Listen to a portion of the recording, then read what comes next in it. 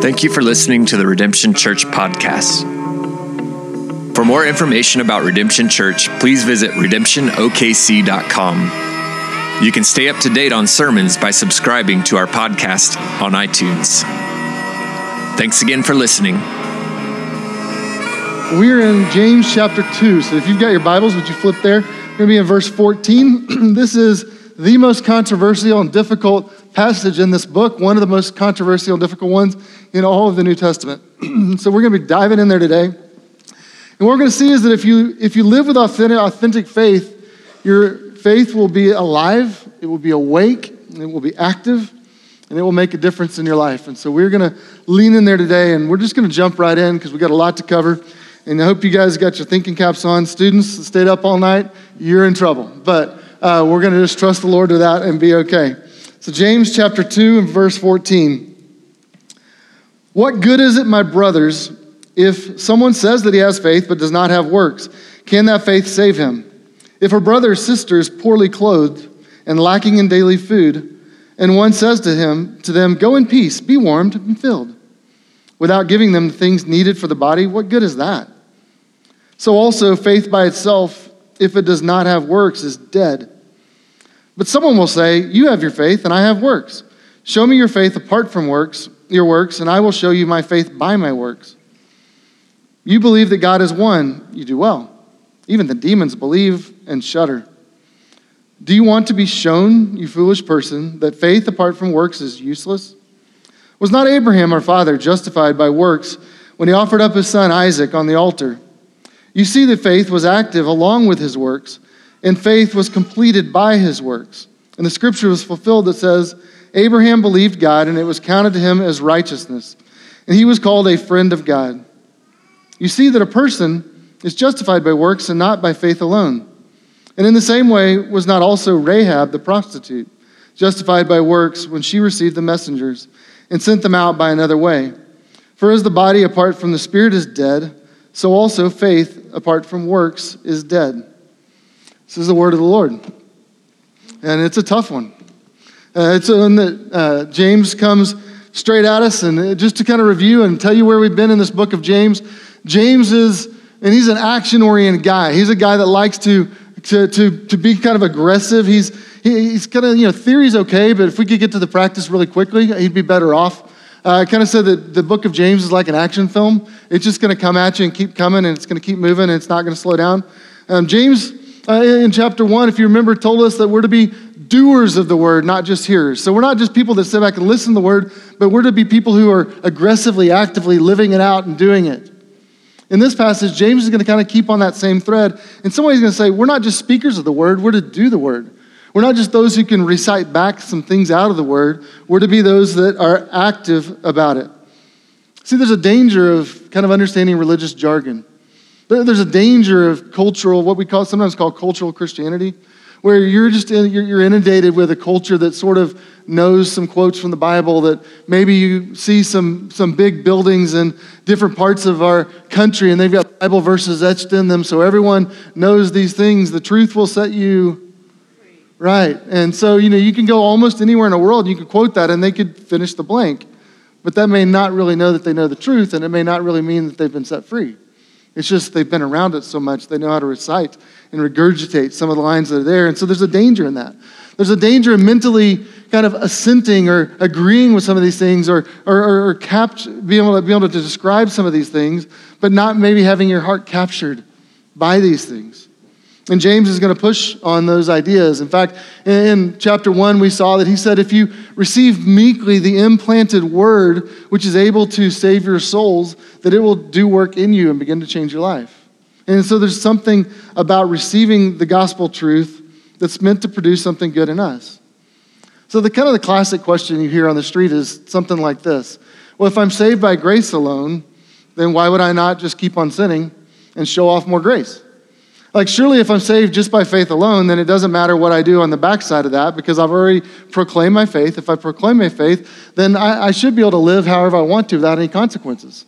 Those are the kinds of questions you get. It was interesting. My son was in a discussion this week with some of his classmates, and he actually texted me and said, hey, Dad, what are the passages we know about this? And he asked me that exact question. And I sent back and I was like, well, oddly enough, we're talking about that this week in church. So come to church. And he did make it, which is good. So here's what we're going to do. James is going to push back, and he's going to actually form an argument against this idea. And so in James 2, in these verses, he's going to actually argue against that idea. And he's going to just go through this really logical argument. And so you're going to have to lean in a little bit because we're just going to unpack this argument. What you see is he starts off with two questions. These two questions really set up kind of the theme of what he's going to talk about. Then he's going to give us a case study and say, let me give you a case study and show you kind of how this works in real life. Then in verses 18, 19, he's going to really challenge us with some kind of hard truth. Then after that, he's going to give us two examples in kind of a summary illustration. So if I'm breaking him down as a preacher, that's kind of where we're going, okay? So we're going to jump in here and look at the way he unpacks this argument. Notice in verse 14, he says, what good is it, my brothers, if someone says he has faith? Now, I think if you could see James there, he'd put said and says in quotes. Like, what good is it if someone says he has faith? And it could be translated claims.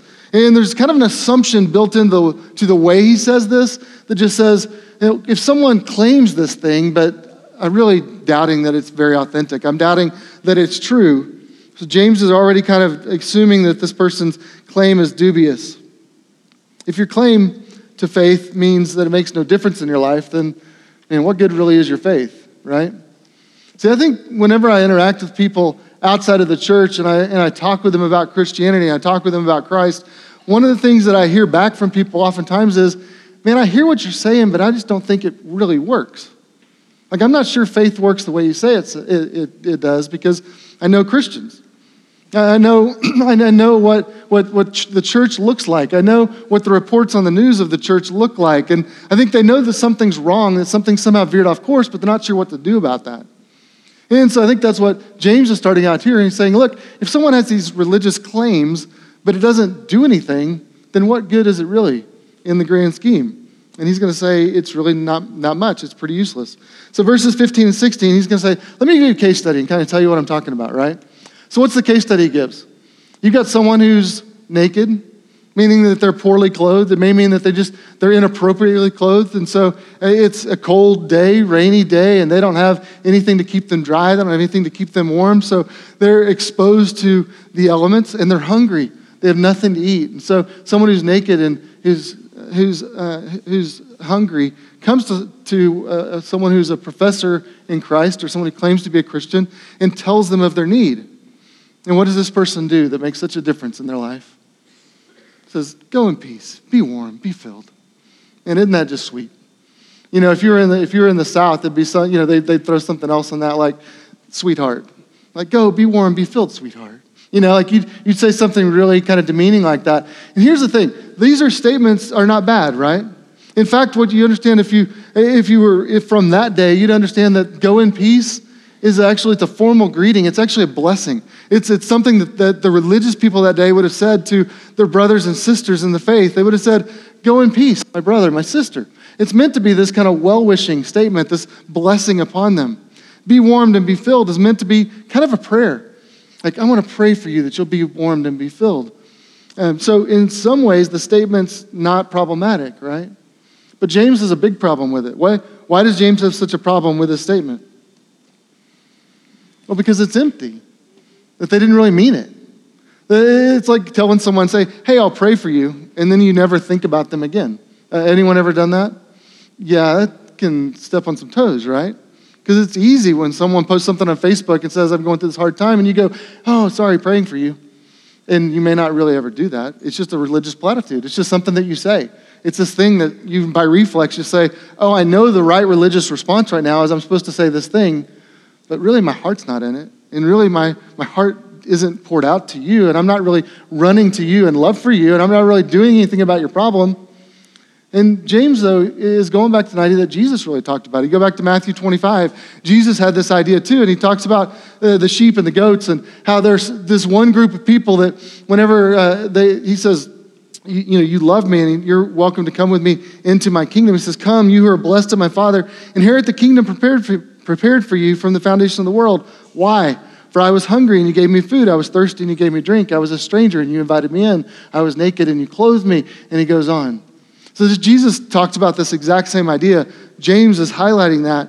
But in this scenario, rather than clothing them, as Jesus encouraged us to do, they offered this kind of religious platitude.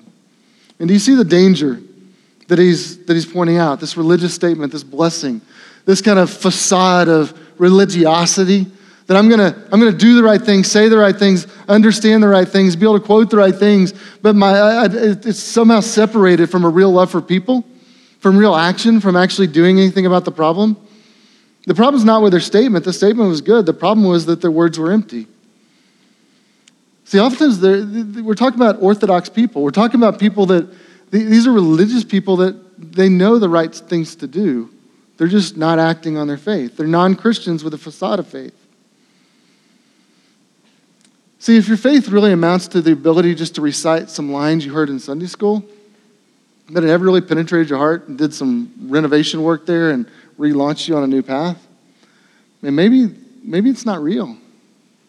If your faith amounts to the ability to recite a creed, or recite the lines that you were taught in a catechism class, or recite something, those things aren't necessarily bad. But if they stay right here and it's just an intellectual thing that you can somehow regurgitate the lines 80 many years ago, right? That's not in the Bible. You know that, right? Like, but if you look at the things in the Bible and it's just like reciting the Gettysburg Address, and to you these are just intellectual, cultural things that you're supposed to know and be able to recite on cue, and somehow your faith just tells you, like, here's the cue, you spit out a religious thing, but it hasn't really captured your heart and doesn't really change the way you live. What James is saying is that faith is useless because it didn't really amount to much. Let me ask you this, the little thing they said to the person who was naked and hungry, how much did that help them? They were still naked, they were still hungry. So to their point, they're like, man, I appreciate that, but hey, how about some food? Like, how about we go to lunch, right? Because it was pretty useless as far as they were concerned. And so what we see with James is he takes this just kind of earthy, practical example of this person who is naked and hungry and says, man, that didn't help that person. So that faith was ineffective at actually making a difference in this person's life. And then he's going to go and say, okay, beyond that just kind of practical need and how that works, that case study, let's dig in and see how that faith actually makes a difference in the lives of others or the lives or in your own life to save you. Verse 17, he says, so also faith by itself, if it does not have works, is dead. But someone will say, you have faith and I have works. Show me your faith apart from works, and I will show you my faith by my works. Faith without works is dead. He actually says this or something like it 3 different times in this passage. In verse 20, he says faith without works is useless. Verse 26 or 24, he goes back to faith without works is dead. And this dude's not subtle, is he? Like he doesn't really hold back. He's just coming at us and saying, you need to understand there's a problem with this kind of faith, that it doesn't amount to anything, that it's useless. In verses 18, 19, he's going to give us a challenge. So he's kind of teed up this conversation. Now he's going to give us this kind of difficult challenge, and he's going to talk about what it is that and so he sets up this kind of imaginary argument. And so if you think about him in terms of just the logic of his argument, he comes up with this and uses kind of the tool that a lot of speakers did in that day called the diatribe, where he's going to create this kind of imaginary or fictitious opponent, and he's going to have a dialogue or conversation with him. And so he's going to say, someone says, and then he's going to say, you foolish person. And he's saying, this guy that's arguing with me about what I'm trying to help you understand, and he's doing that to kind of play devil's advocate and help you understand what he wants you to understand. But you notice in verse 18, he says twice, show me your faith, and I will show you my faith. And that's going to become, we're going to get back to this, but this idea of showing someone your faith, meaning that it's visible, meaning that it's exposed, meaning that it's demonstrating to a watching world what is really on the inside, is going to be significant for our interpreting and understanding this passage. But first, he's going to really challenge us with an idea. Verse 19, he says what? You believe that God is one. You do well. Now, if you were a Jewish Christian from that time, and you hear that God is one, then you're going to immediately go back to the Old Testament. And actually, one of the most famous and most oft-quoted lines in the Old Testament is a verse called the Shema. And it was, Hear, O Israel, the Lord your God is one. And so they would recite this all the time. And so everyone in that culture would have known that. Everyone that he's writing to the Jews scattered throughout those regions, they would have heard this their whole lives, and they would have known that. And so he says, you believe that You believe that God is one. You do well. Meaning, way to go. Like, you got the line that you quote every Sunday right.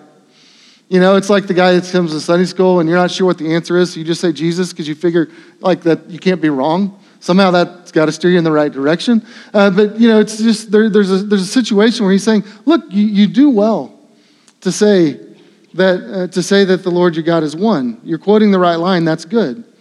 But then he takes it a step further. He says, but even the demons believe. Man, does that just push you in a little bit different direction? Even the demons believe. Like, you believe that line's true? Way to go. Even the demons believe that. And so he's saying to them, man, there's a sense in which you can understand something intellectually, but unless you embrace it with your life by faith, then it's not real faith. It's just mental assent. It's mentally agreeing with the facts of something. It's mentally tipping your hat in a direction and saying, this is right. How many people in our country can sing Amazing Grace?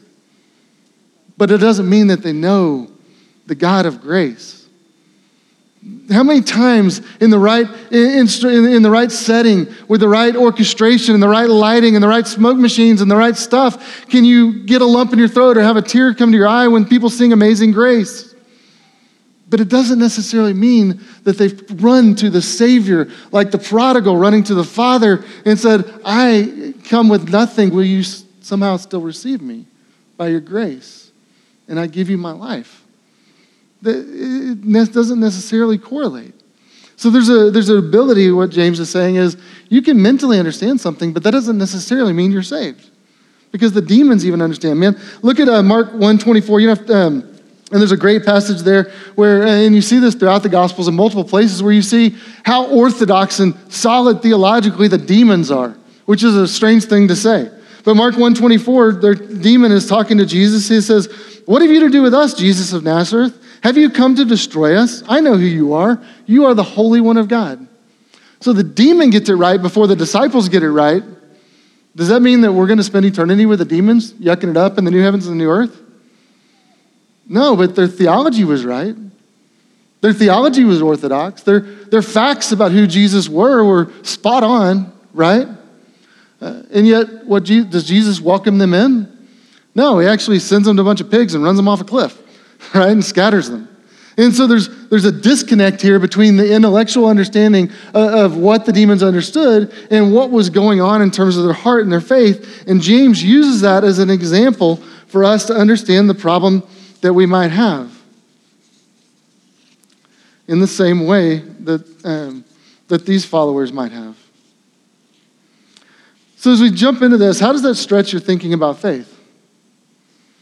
I think sometimes we think of faith and we think, well, do you understand the message? And I want you to know, your faith is always includes understanding, but it's not just understanding. That it always means you have to understand the information of the gospel, because it's good news that comes to those who hear. But information by itself is not enough to be the kind of faith that saves, James says.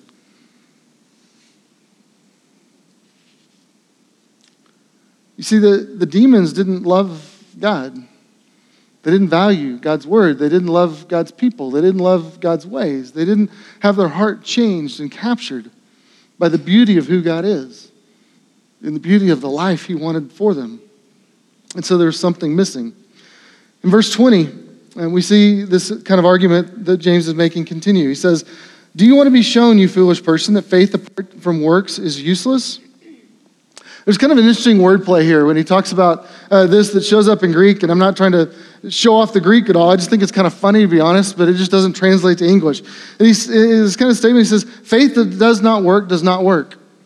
Is kind of the idea. He's kind of doing a wordplay on it. Just going, faith that doesn't work doesn't work. And he wants you to understand that unless it's somehow changing you, unless it's doing something in you, it's not really effective. It's an ineffective faith. And this, I think, highlights some of the tension that we are meant to experience in this passage. So you notice he says apart from or without. What he's saying is you cannot have one without the other. And there's a huge kind of interpretive key to understanding this passage in this phrase. You notice in these verses, he talks over and over. He says, show me, or I will show you, or you will be shown, or you see, or you see. And then he uses this word justified. And what he's talking about is the visible world. So there's this understanding of you're able to see someone's faith. Can you see my faith right now? You can't see my heart, right? I mean, you can't see this mysterious thing that's going on, the implanted word of truth that's in me, that's doing work in my heart. You can't see the invisible reality of that faith right now. But what you can see is you can see the works that produces, right? And so what James is saying is, show me your faith through the way that you live. Show me the faith that you have through the change in your life. Show me the faith that you have in the way you serve the poor, in the way you care for your spouse, for the way in which you serve your spouse and rather than manipulate your spouse, or the way in which you love your kids when they're not going to love you back in the way that you want them to that day, or the way in which you give generously to a mission that you may not see the fruit of. He's saying, take your faith and allow it to be visible. Show me that it's really effective and that it's producing something in you. But there's a word here that I think makes this even more difficult for us. It's the word justifies. And why that's difficult is if you read the rest of your Bible and you get in books like Galatians and Romans and places where the Apostle Paul writes, there's this idea of what justifies means and justification means. And part of what we see is James and Paul are using that idea differently. And so they're coming at this a little bit from different angles. James is using it more to say that it justifies, meaning that it proves or establishes or demonstrates that something is real, that whenever you show your works, it validates the faith that you say is on the inside. And what he's saying in his approach is, look, I can't see what's going on in your heart, but I can see your life. And if what's going on in your heart is real, then it's going to be validated and justified in the way in which you live because it's going to produce something good. So there's two important distinctions, I think, for us as we wrestle with this, because this is what a lot of scholars call a problem passage. Meaning, some people aren't sure what to do with it. In fact, Luther wasn't sure what to do with that because he was fighting in a different world. And so he was grabbing hold of Romans and Galatians and all these things in the Reformation. And James actually caused him some problems as he was wrestling with that and understanding this concept of justified. But I think the things we need to understand is James' entire argument is talking about a visible demonstration of an invisible faith. He's saying that you need to understand that your faith that's invisible is to be made visible in the way in which you live. And so we see the fruit of that's there in your life. And so his point's not about the difference between, James' point really is the difference between faith that is simple assent to religious ideas and faith that has truly taken root and taken hold of your heart. So there's ineffective faith versus effective faith. That's the contrast James is really trying to make. Paul's making a different contrast. Paul is contrasting faith and religious works. And so they're arguing from kind of opposite ends. In the middle of that, we understand as Paul is arguing about, or is talking about initial faith, that you put your faith in the gospel that's able to save you. And James is talking about faith that you already have that is going to produce something good in you. And so they're coming from different angles, and that, I think, is important for us to understand. And when you understand that, I think it helps us understand that Paul and James are not contradicting one another. In fact, you see in Paul's writings, look at Galatians 5:6. Paul talks about faith working through love. So he's not saying that you just have faith alone and you don't have to live out your faith. He's saying that your faith takes hold first, and then it works itself out in love. And you see also in Philippians 2, Paul says, work out your own salvation with fear and trembling. Meaning you start with faith, but then you got to work it out. That faith produces something and sets you on a trajectory of life that is to move you in a new direction. So you see the big idea that Paul's getting at? Now he's going to give us two biblical examples that he wants us to grab hold of to kind of demonstrate his point. And this for me is a beautiful and remarkable section. I love what it is he says here. He's going to talk about two different people. Talks about Abraham, and he talks about Rahab. Now, Abraham and Rahab could not possibly be more different in that world. Abraham was a man, Rahab's a woman. Abraham was a Jew, Rahab was a Gentile. Abraham was a patriarch, Rahab was a prostitute. And so you've got these two polar opposite people, this kind of religious hero, this patriarch of the faith that was in the kind of the ruling class of that world and very much lifted up as this kind of model person.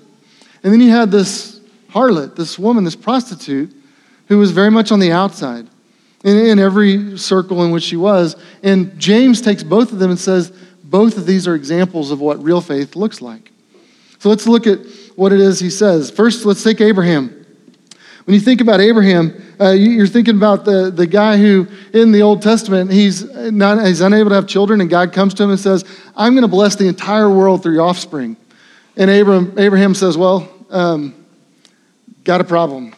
I'm really old, and I got no kids.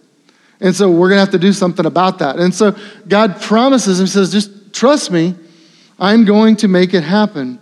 And we see in this famous verse that's quoted here, Abraham believed God and it was credited or counted to him as righteousness. Abraham believed the promise that God had given him. And God said, I now look upon you. It means you're a person of faith. He credited him to his righteousness. Paul is going to quote the same verse elsewhere as well. Abraham completely trusted God's promise that he would have a descendant. And you know, Abraham didn't trust perfectly. His faith wasn't perfect. In fact, one of the things we see in Abraham's life was that there were times where he so doubted the promise that he tried to work out a solution to that problem in other ways than the ways in which God prescribed. And so you see, Abraham, though he struggled, still trusted the Lord in terms of his seeking to believe and to live out the thing that God had told him to do. Now, later, Abraham actually has a child through his wife, Sarah. Has a child named Isaac. They named him Laughter because they thought it was so hilarious that in their old age, God had answered the problem in a natural way, which was really supernatural. But as they get into this, what we see is 30 years later, God tells Abraham to take his son and to offer him up on an altar. And he raises a knife above him and is going to offer back to God the son that God had miraculously provided to him. And so you see this struggle that's there. And that's the situation here that James points out. And he says that Abraham believed God is credited his righteousness, and he was called a friend of God. You see that a person is justified by works, not by faith alone. So Abraham, our father, was justified by works when he offered up his son Isaac on the altar. So how was it Abraham was justified by his works? See, he had faith 30 years before. 30 years later, he goes and takes Isaac. And what James is saying is that when he acted in accordance with, in obedience to God to put Isaac upon the altar, he was living out his faith. That when he trusted him 30 years before to provide him with a son, whenever he went to the altar and put Isaac upon it, he was living out his faith saying, I know that the God who gave me a son can resurrect this one or can somehow work out his promise, and I can trust him no matter what. Because God was faithful then and God will be faithful now. He was justified, meaning he demonstrated, his faith became visible in his putting Isaac upon the altar. And so you were able to see his faith. 30 years. And it's amazing to think about what it would take to live out that journey. To trust the promise of God that you never thought would be fulfilled, and then it's fulfilled, and God asks you to hand it back over. And to have to walk in faith in that and say, okay, God, what you gave to me, I will give freely back to you. And to simply trust. And we see Abraham's faith in his total confidence in God and his ability to do that. See, when you understand what real faith looks like, when you understand authentic faith, once you've invited faith in, it takes over. And it does work in your heart, and it does work in your life, and it produces something good in you. It's not just a mental reorientation. It's not just kind of a mental like, oh, I've got a different worldview or understanding of the way the world works. It's a giving of my life to something that I can trust. And you become a conduit through whom the life of God flows in service to others. That's what you see worked out here in the life of Abraham. Show me your faith, James says. Abraham says, I put my son Isaac on the altar. I showed you the confidence that I had. In some ways, it was prophetic, right? So Genesis 15, God tells him he's going to have this son. Genesis 22, he puts him on the altar. And it says, and what James says here is, it was his putting him on the altar that actually fulfilled the promise of Genesis 15, that Abraham would be a person of faith. So Abraham is called a man of faith in Genesis 15. He demonstrated visibly his faith in Genesis 22, 30 years later, by living it out and trusting the Lord. So that's the picture you get of Abraham. What about Rahab? And Rahab's story is totally different. It takes place in the book of Joshua. In the book of Joshua, you've got this narrative where God's people have been sent into the promised land, and they're going to go in there. And you may remember the story if you have read your Old Testament. They march around the city, and the walls are going to cave in. And so they send spies in beforehand, and they interact with Rahab. And what you see is that as she interacts with them, she receives the message, and she receives the messengers that God has sent. In fact, Joshua 2:11 says, she tells them that whenever they come and they begin to dialogue with her, she expresses her faith and says, well, I knew that there was a great God who was outside of the city walls. For the Lord your God, he is a God in the heavens above and on the earth beneath. And so she's actually proclaiming truth. And so she had received and heard the reports. And so what we understand is that when God had delivered the Israelites out of Egypt, kind of the rumor mill went through, and this record of deliverance of this slave people that simply got up and confronted the Pharaoh and then marched out of the city, and all the Egyptians came and just handed over all their wealth to Israel, and they took whatever they wanted and they walked out. Now, if I was Rahab, I may have been a little bit concerned because God couldn't give them a GPS apparently because they wandered for 40 years. But eventually they got to the promised land, and once they got there, now they're outside, and this rumor of this army and this God of the people of Israel has gotten to her, and she believed it to be true. She says, I know who you are. I've heard the reports of your God. And she received that message, but she also received the messengers. And you see here in the passage, James says that she helped them get out by another way. So she allowed them to escape. Where did Rahab live? Anyone remember? She lived in the wall. The city of Jericho, she lived on the outside, right in the wall. How was it that God was going to destroy Jericho and deliver it over to his people? They were going to march around and the walls were going to cave in. See, she turned her back on Jericho and she turned her face to God by faith. And she demonstrated it by looking out for these spies and by delivering them. This is what we see. In the Hebrews 11, we see what's called the Hall of Faith. And we see this kind of demonstration of so many people of the Old Testament. It just says, by faith, this one did this. By faith, this one did this. By faith, this one did this. It's interesting. James is talking about Abraham's works of offering a son and Rahab's works of delivering the messengers. But you look in Hebrews in the Hall of Faith in 11:17, it says, by faith, Abraham, when he was tested, offered up Isaac, who he had received, and he who received the promises was in the act of offering up his only son. So it was by faith that he worked. You see the same thing with Rahab. She shows up also in that chapter in Hebrews 11:31. By faith, Rahab the prostitute did not perish with those who were disobedient because she had given a friendly welcome to the spies. She welcomed the message of God. She welcomed the messengers. And in that, she was spared. That's faith. Now, verse 26, James is going to sum it up. And he's just going to give us a really simple illustration. He says, for as the body apart from the spirit is dead, so also faith apart from works is dead. And it's really a pretty simple idea that just, there's some things that should go together, and when they don't go together, bad things happen. And that's really what he wants us to understand. The body, when the spirit departs, doesn't work anymore, right? Like, you get how that works? Body and spirit separated, neither work very well, things seem to stop. Faith and works are the same way. That if you have faith apart from works, then it's useless, it's dead, it doesn't really produce anything.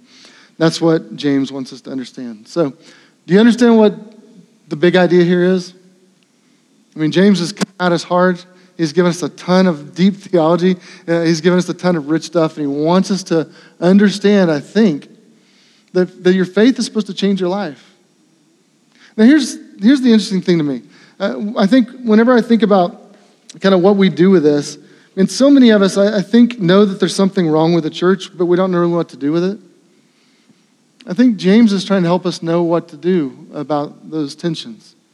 That we're meant to live it out. The only path to spiritual maturity is trust and obey. The only path to spiritual maturity is faith that works itself out in love. That's the call of the scriptures. That's what we're intended to do, is to believe the truth from God's word and then put it into action. And whenever we don't, whenever we drift back, and it's easy to do, to take it just as kind of religious platitudes and make it just a cultural thing, but it's not really impacting our life. it's not really producing anything in us, it's not really making us love people any differently, then I think what James is saying is, man, don't waste your time. Like, that's not going to do you any good.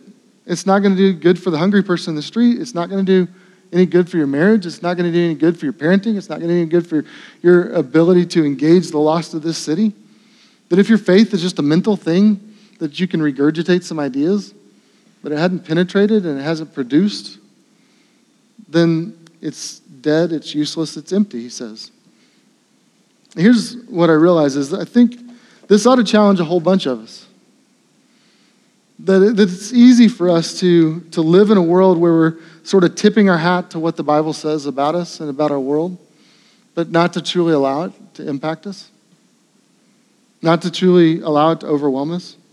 I think we think sometimes salvation's like getting into a gated community. Like you wander up and you hit pound 1, 2, 3, 4, the gate opens and you enter in and you're good. And that's kind of what salvation is. But biblically, you don't see that anywhere. You don't just kind of wander up to the gates of heaven and say, Jesus died for me. And now that's definitely true, but it's not just the facts. The demons know the facts. The demons can call Jesus the Holy One of God. In fact, it says they even react to it. So they're not even just numb to it. It says that when they say it, it says they believe and they shudder. I mean, there's a fear. There's a shudder's kind of that involuntary thing that hits you sometimes. And it says the demons feel that. They react. They respond to the truth of who God is in some way. Remember, what about us? Have we responded? Have we reacted? Have we received and shifted the course of our lives based on the truth of what the scriptures teach? And the Bible doesn't describe faith as kind of a pass to get in. It's more like a parachute and jumping. It's easy to say I believe in parachutes when you're standing on the ground on the tarmac. It's a whole other thing to say I believe in parachutes when you're jumping out of a perfectly good plane, free-falling thousands of feet before you pull the cord, right? And faith involves jumping. Faith involves giving yourself to something. But here's what's interesting to me as I thought about this passage this week. I think sometimes we look at this and we get fearful. We get afraid and you're like, what if I'm that guy? And for some of you, that may be the case. Some of you, this may challenge you. And you may say, man, I've played games with my faith my whole life. I know how to say the right things. I can give the right answers. I can do the right things. When mom and dad pushed on me when I was a kid, I learned how to regurgitate the right stuff. But maybe you never really made it your own. And maybe today, James is pushing on you and saying, and is your faith more like a demonic faith? A faith that goes, man, I can give you some information, but it hadn't really done any work or changed you? Because if that's the case, man, I've got good news for you. You can be like Abraham or Rahab. You can come in. I love in this passage, what does it say about Abraham? He was called what? A friend of God. That he believed God and he acted on his faith, and God said, you're my friend. Do you know that same invitation's open to us? That God wants to be a friend to any of us who would believe and act on our faith as well? That if we just trust the good news of Jesus and give our lives to it, make him not just a passcode into something, but if we make him Savior, and we make him Lord, if we make him our rescuer, and we make him our King, and we understand who it really is that he came to be, and what he really wants to do. Jesus didn't come to make us smile, nod, and say nice things to one another. Jesus came to revolutionize the world and to turn our lives upside down. Jesus didn't come, he didn't die on a cross so that we could offer nice religious platitudes and pat each other on the shoulder each Sunday. Jesus died because he wants to be your friend. He wants a relationship with you. And the good news for me in this passage is that I think there's another message in this passage that says faith actually works. Friends, you can do this. You can change. You can live differently. You can, like Abraham, offer up the most important things and the most important moments of your life to God and trust him with them.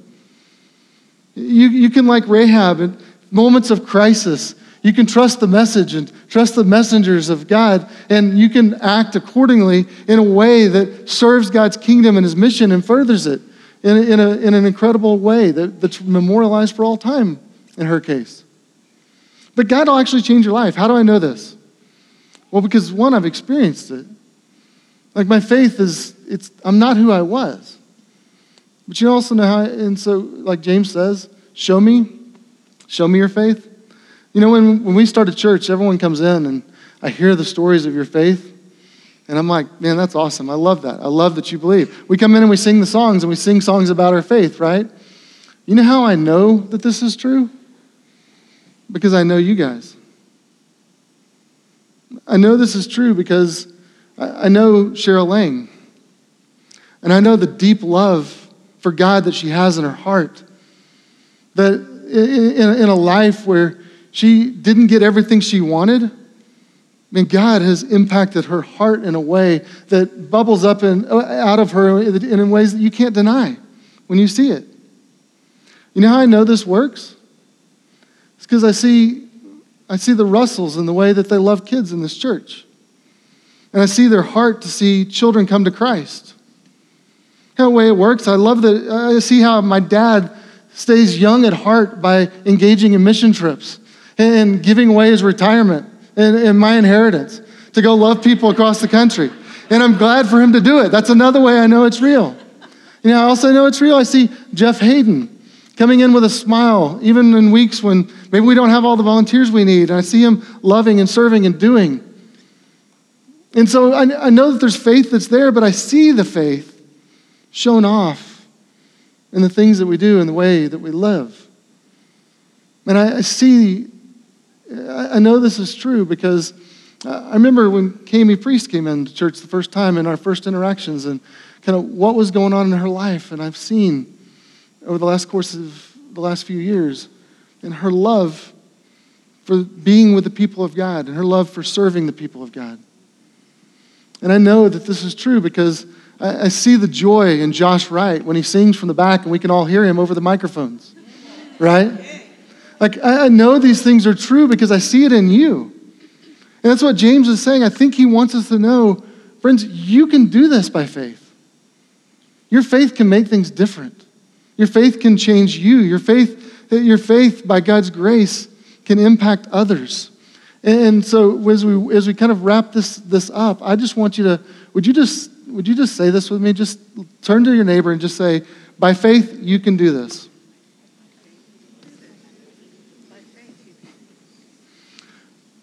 Friends, your faith can change things. And by faith, I assure you, the message of James is you can do this. It can make a difference. Let me pray for us.